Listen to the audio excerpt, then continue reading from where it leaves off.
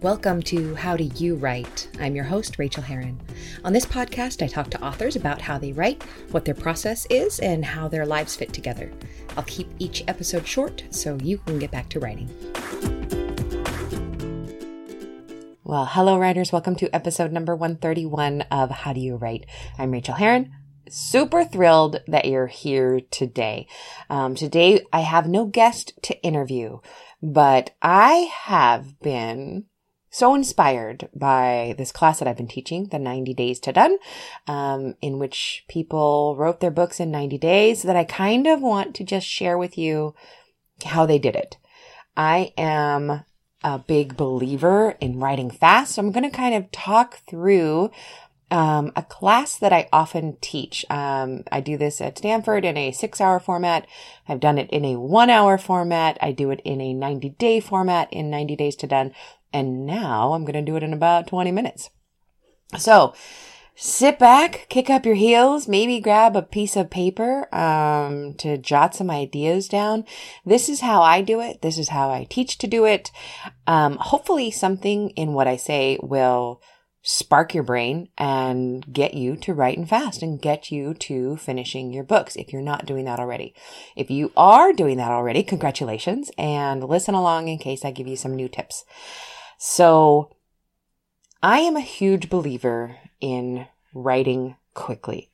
I do not believe that writing more slowly produces good books or better books. It does produce good books, of course, but it doesn't produce better books than you would produce if you were writing quickly. In fact, it's the opposite. The longer we take to write a book, sometimes if we've taken 2, 3, 5, 10 years to write a book, that means that during that process, we were all kinds of different people. Like, especially if you've taken more than a year to write a book, you have changed in that time. If you take 3 months to write a book, you are the person who is writing this book to the best of your ability at that time. You have the ability to hold on to all the concepts and the overarching themes. You don't forget them because you have put the book away for a month or for a couple of weeks. You're holding all the plot threads together a lot stronger, more strongly. So I have this theory that faster written books are more cohesively structured and a little bit more emotionally impactful. I have seen that in my own writing, so it's apocryphal. I've seen it in friends' writing. I've seen it in big name writers' writing. Grapes of Wrath, which is an enormous book and a genius book, was written in 90 days. Stephen King writes all of his drafts in 90 days. And you could be saying, oh God, I don't want to do that. Or you could be saying, oh God, I love his books. He does that in 3 months. He writes his first draft in 3 months. I just kind of think that 90 days is an ideal amount of time to write a book. Could it be 6 months? Sure. Could it be 4 months? Absolutely. Could it be 2 months? Yes. It's about doing the math. I really like 90 days though. It's kind of like an extended NaNoWriMo. NaNoWriMo is intense. And it's difficult to get a whole book into a month. Believe me, I know most of us in NaNoWriMo, which is National Novel Writing Month. If you don't know about it, it's in November. Most of us write pretty undone first draft in those first 50,000 words in the month of November. But with 3 of those back to back, with more breathing room, you don't have to write 1,667 words a day like you do in November. You have this time to kind of expand into. And why should we write fast? Why should we write all the way to the end, which was what I really believe that writers should do? Okay, first of all, I just need to tell you that everything I'm going to tell you right now is right. I know that I am correct. You should listen. Second of all, I know that everything I'm saying to you might not be useful to you, in which case, throw it out. Third of all, don't trust anybody who tells you that they know the right answers in writing. Nobody knows all the right answers. Every single writer who teaches writing has things that work for them. I'm going to tell you the things that work for me and for my students.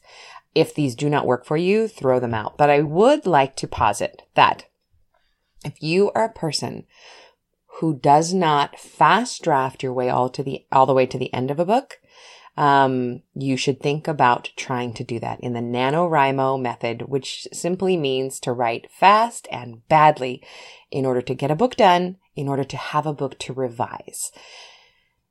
I can hear the perfectionists screaming right now in your cars or at your kitchen table, wherever you are right now. You say to me, I have to write my book and revise as I go along. I can't move on to chapter 3 until I know chapters 1 and 2 are as perfect as I can make them. It just makes me crazy. I can't write forward if the stuff that came before it isn't perfect. Fine. You may have heard me say this before. If you've taken any of my classes, I may have said it on this podcast. I believe that is only your actual method if you are revising as you go along and this and has to be there, and you are completing books that you are happy with. If you are just one of the many people who believe that they have to revise as they go, but you don't finish books, then that is not your method. It's simply not your method. You have convinced yourself that that is your method, but it is not. In all of my time of writing, I have met 2 people. One is Carolyn Jewell, a friend of mine. She revises as she goes. When she types the end, she sends the damn book to her editor, which is incredible. And another person was a person that I interviewed on this show who does it that way, and I can't remember who it was. But those are the 2 people I have ever known who do it that way consistently. All of the rest of us write crappy first drafts of some sort or another, and then we go back and revise. So do open your mind to the fact that if you think that you need to revise as you go, you probably don't. You're probably in the vast majority of us, the 99.9% of us, who have to write a first draft first, get to the end, even though it is a horrible, horrible mess, and then go back and clean it up. And revision is the best part. But we're not talking about revision today. The other thing that I want to say is about this whole writing badly thing. I don't know about you, but I just realized this about myself recently, really recently, within the last few months, that I tell everybody they must write a terrible book. I tell everybody that they must write crap, absolute dreck, stuff that you would be humiliated if anybody ever looked at your computer and found, because it is so badly written. The ideas are not cohesive. The characters don't make any sense. You forget everything that you ever meant to do plot-wise. It's just ugly and actually terrible. Not like I feel like it's terrible, but it's actually good, but it's actually terrible.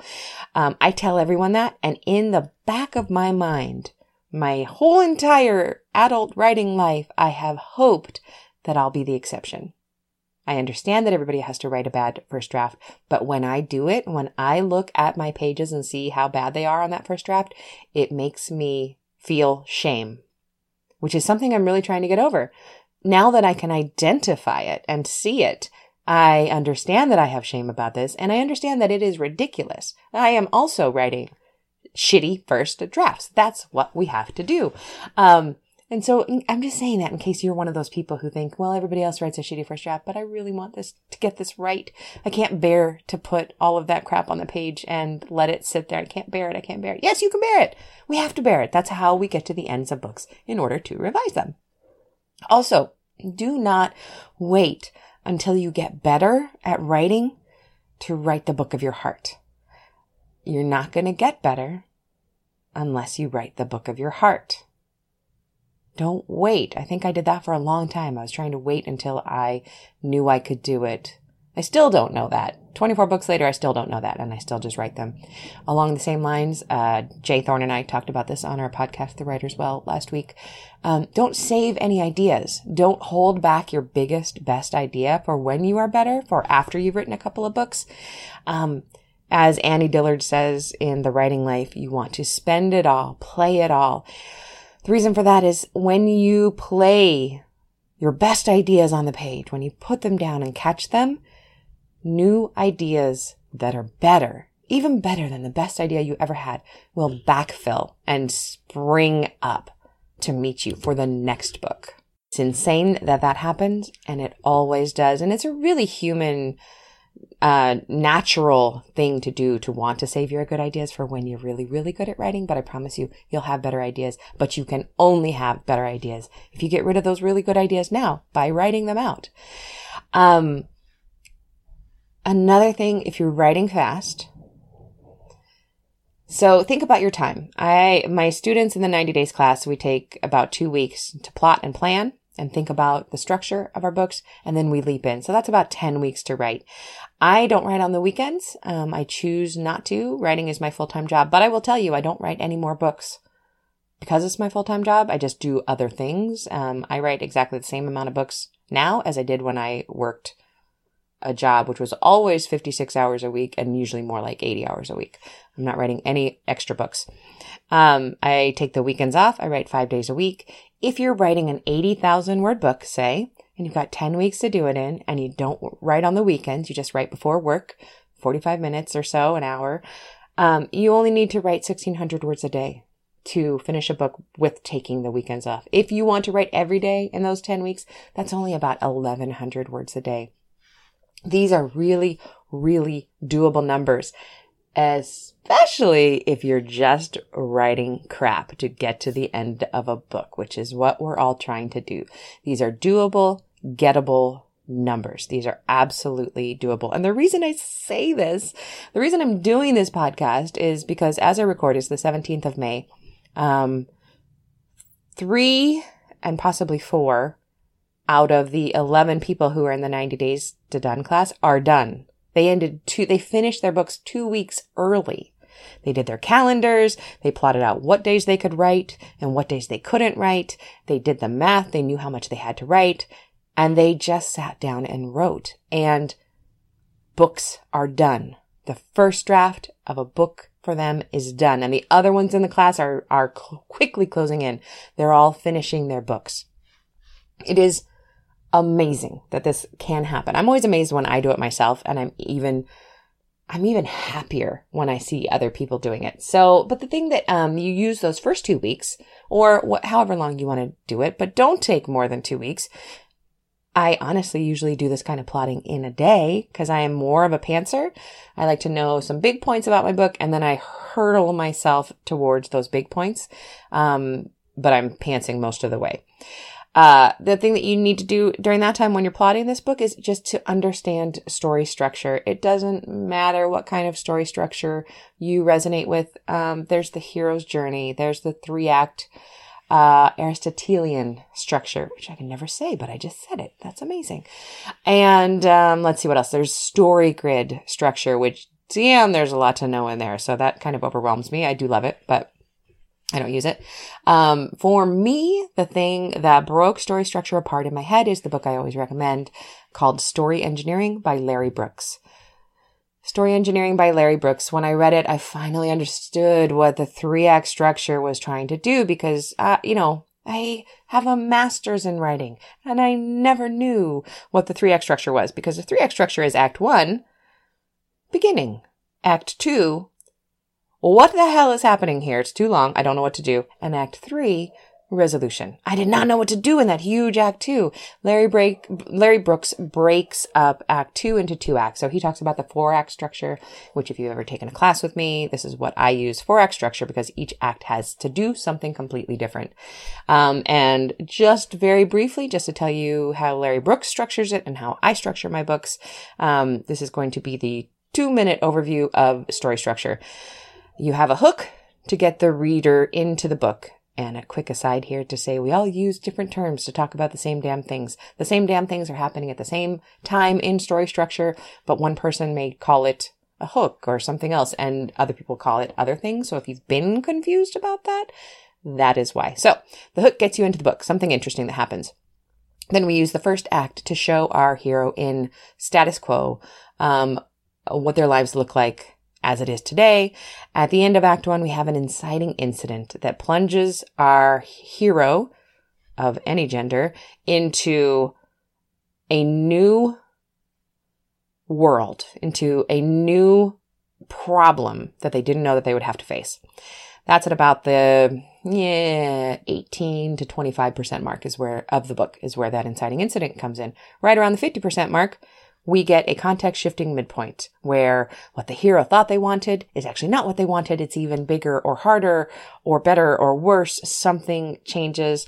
The example I always use is super simple and trite, but it works for me, is that at the inciting incident, perhaps our wife found lipstick on the collar of her husband's shirt. That's what plunges her into trying to figure out, is this marriage what she thought it was? Is she who she thought she was, which is much more interesting.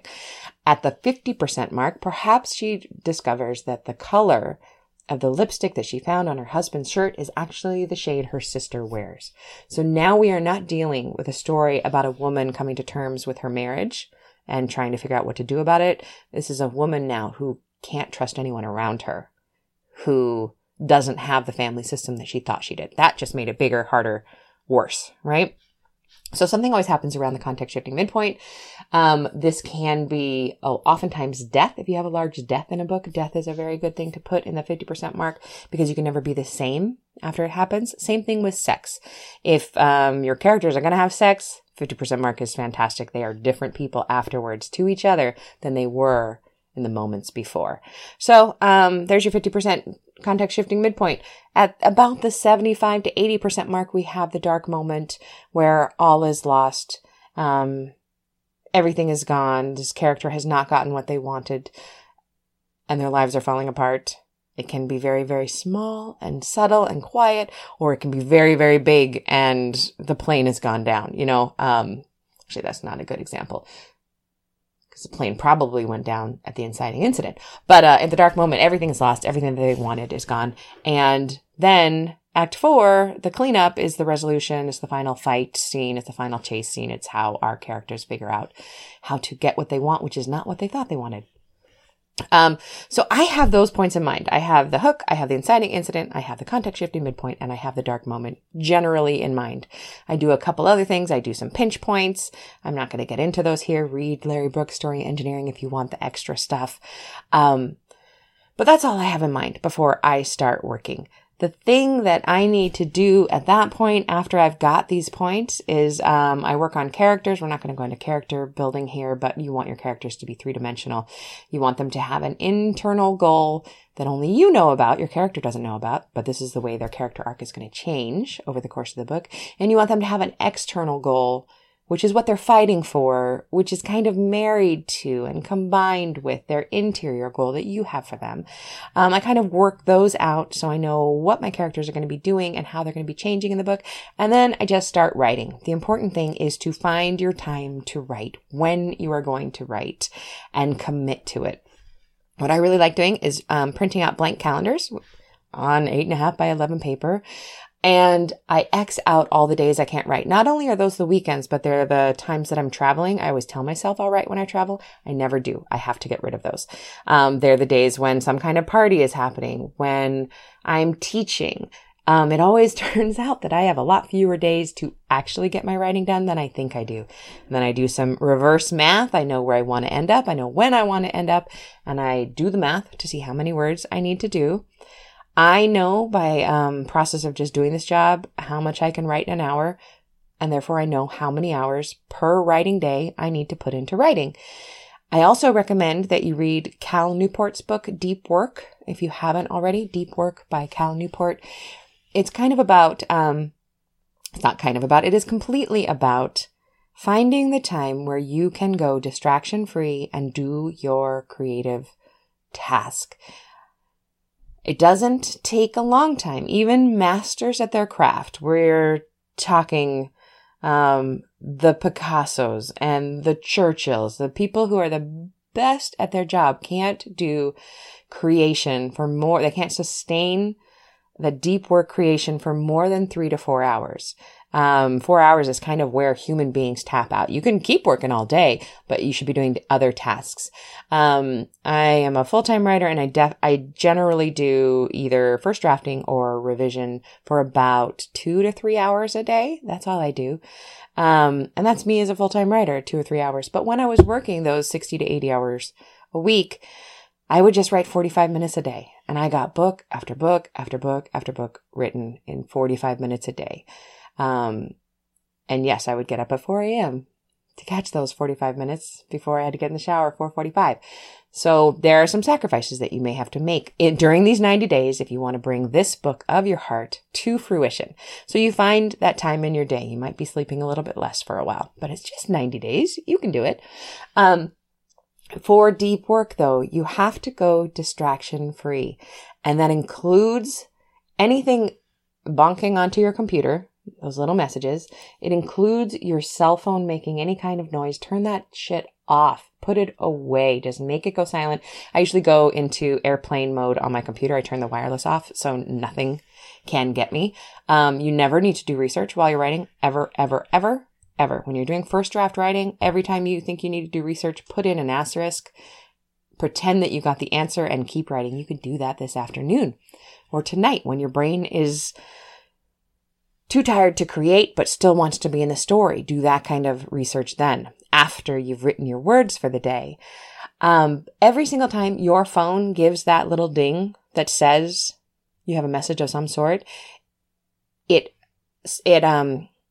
lights up the receptor in our brain. I can't remember the exact name for it, but the part of our brain that reacts when we hear a branch break in the forest, the part of our brain that makes us think there is a predator.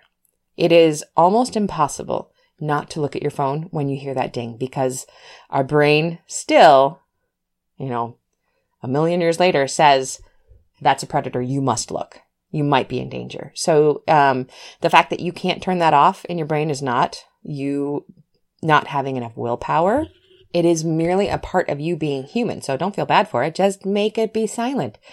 If this is an emergency, tell the people who need to get hold of you an emergency. Switch your phone to that. I think all phones have it, that you can set it up. If someone calls twice in a row in a certain number of minutes, it'll ring through. Tell your kids, I'm on silent. You can't text me. But if it's an emergency, ring twice and it will ring through. Do something like that if you just can't go all the way away in case of emergency. But you have to go distraction free. It really, really helps to put yourself in a physical place that is different from where you do all your other work or any other work. If you answer email while you're on the couch, don't write on the couch. Or if you do write on the couch, switch your body to the opposite side of the couch. Something as small as that can make a real, real big difference. If there's a chair you never sit in at the dining room table and you can't leave the house to write, sit in that chair only to write. Do not look at email. Do not look at Facebook. Do not look at anything. Sit in that chair and just do your writing. The brain adapts and it starts to pre-plan. We can go into a lot of things like, scents, light a particular scented candle every time you write. And then pretty soon when you light that candle, your brain associates that with writing and it slips into the writing mode a little bit easier. A lot of people use the same kind of soundtrack. I always use white noise, with a 45-minute ticker. So it's like doing a grandfather clock tick while I'm doing my 45 minutes, because I still write in 45-minute blocks. And when the clock stops ticking, I know, I can now check email. But my brain knows when the white noise is going and I can hear the ticking, I am writing. I'm not doing anything else. Nothing else. And in that way, you're getting the work done. And that's the whole point of this whole thing that I'm trying to tell you, is that you are the only one who's going to have to change to get your work done. You may be listening to this and you may be saying, Rachel, I get my damn work done. I produce books. I'm happy with where I am. And in that case, I congratulate you. And I'm really, really proud of you. But if you're like the many who might be listening to this, who are frustrated about not getting their work done, and you're waiting to figure out how to get your work done, you have to sit down and figure it out. No one else will do this for you. In my class, I kind of hold their hands, which makes it a little bit easier. Accountability makes things easier. If you're not part of a writer's group of any kind, go to one. Go to a meetup. Not to do your writing at the meetup. Who cares about that? The reason you go to meetups or any kind of writing organization is to meet people with whom you have things in common. You speak the same heart language. Like when they talk, you understand them. And when You talk, they understand you. Those are the people you're looking for. Not as critique partners. I barely believe in critique partners. I think that they can do harm sometimes. They can also help. But what you're looking for is an accountability partner. Somebody who you can email every single day and say, I got 1,700 words today. Or say, I only got 1,200 and here's why and here's how I'm going to make it up because I've done the math. I know I need to do 1,700 words a day. That's what you're looking for. You need that accountability. Well, I guess you don't need it. There are some people who do not need that. I am a person who really, really likes accountability. Right now, I'm doing a marketing accountability with a very close friend. I'm a bad marketer. I don't do it well. And I'm not doing ads. I just hate doing, Facebook ads and AMS ads. So I and a friend are just going hard at it. And she emails me what she's done. And I need to email her every day what I've done. And for that reason, I get it done. I am accountable. So if that helps, do that. But again, if you want to be a person who writes books or even just one book, if you want to be that person, no one's ever going to help you the way that you have to help yourself to get the work done. You have to take it seriously. You have to sit down. You have to commit. If you're a person who has a hard time starting a book because you can't decide which one to start, well, look at that. You might have spent a whole year not starting a book because you couldn't decide what to start. Whereas if you just picked one, any idea, arbitrarily, you'd be done with the first draft in 3 months. And then you could start writing another one, or you could start revising that one. You have choices when you're doing the work. It is hard to restrict yourself to one choice. And it always means that you're leaving good choices behind. It always means that you're making the right decision in some ways, and it always means that you're making the wrong decision in some ways. And we just kind of have to accept that. If you can't figure out how to end a book, eventually you have to pick a way. And by picking a way, you are necessarily leaving all the other ways out. Yes, that hurts. But it's just the way it works. And it's just the way books get done. And it's just the way you use up these ideas and better ones fill in behind it. I want you to have that feeling. So I hope that some of the stuff that I've talked about today is helpful. Please go over to howdoyouwrite.net and let me know. Leave a comment. Tell me what you're struggling with. It's just a joy to talk with you guys today. And I'm going to leave it at that. Just my voice telling you to write a book in 90 days. Please do it. If you want to get on the waiting list for the next class, which doesn't happen for another 3.5 months, you can always shoot me an email at rachel@rachelherron.com. Spelled funny. Look it up.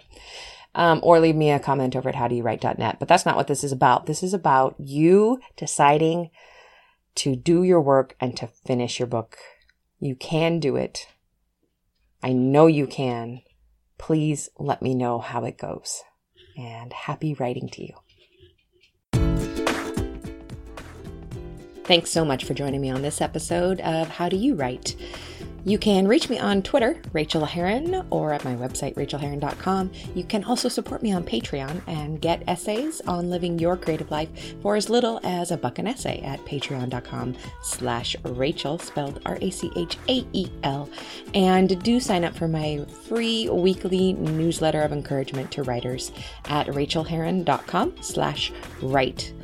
Now go to your desk and create your own process. Get to writing, my friends.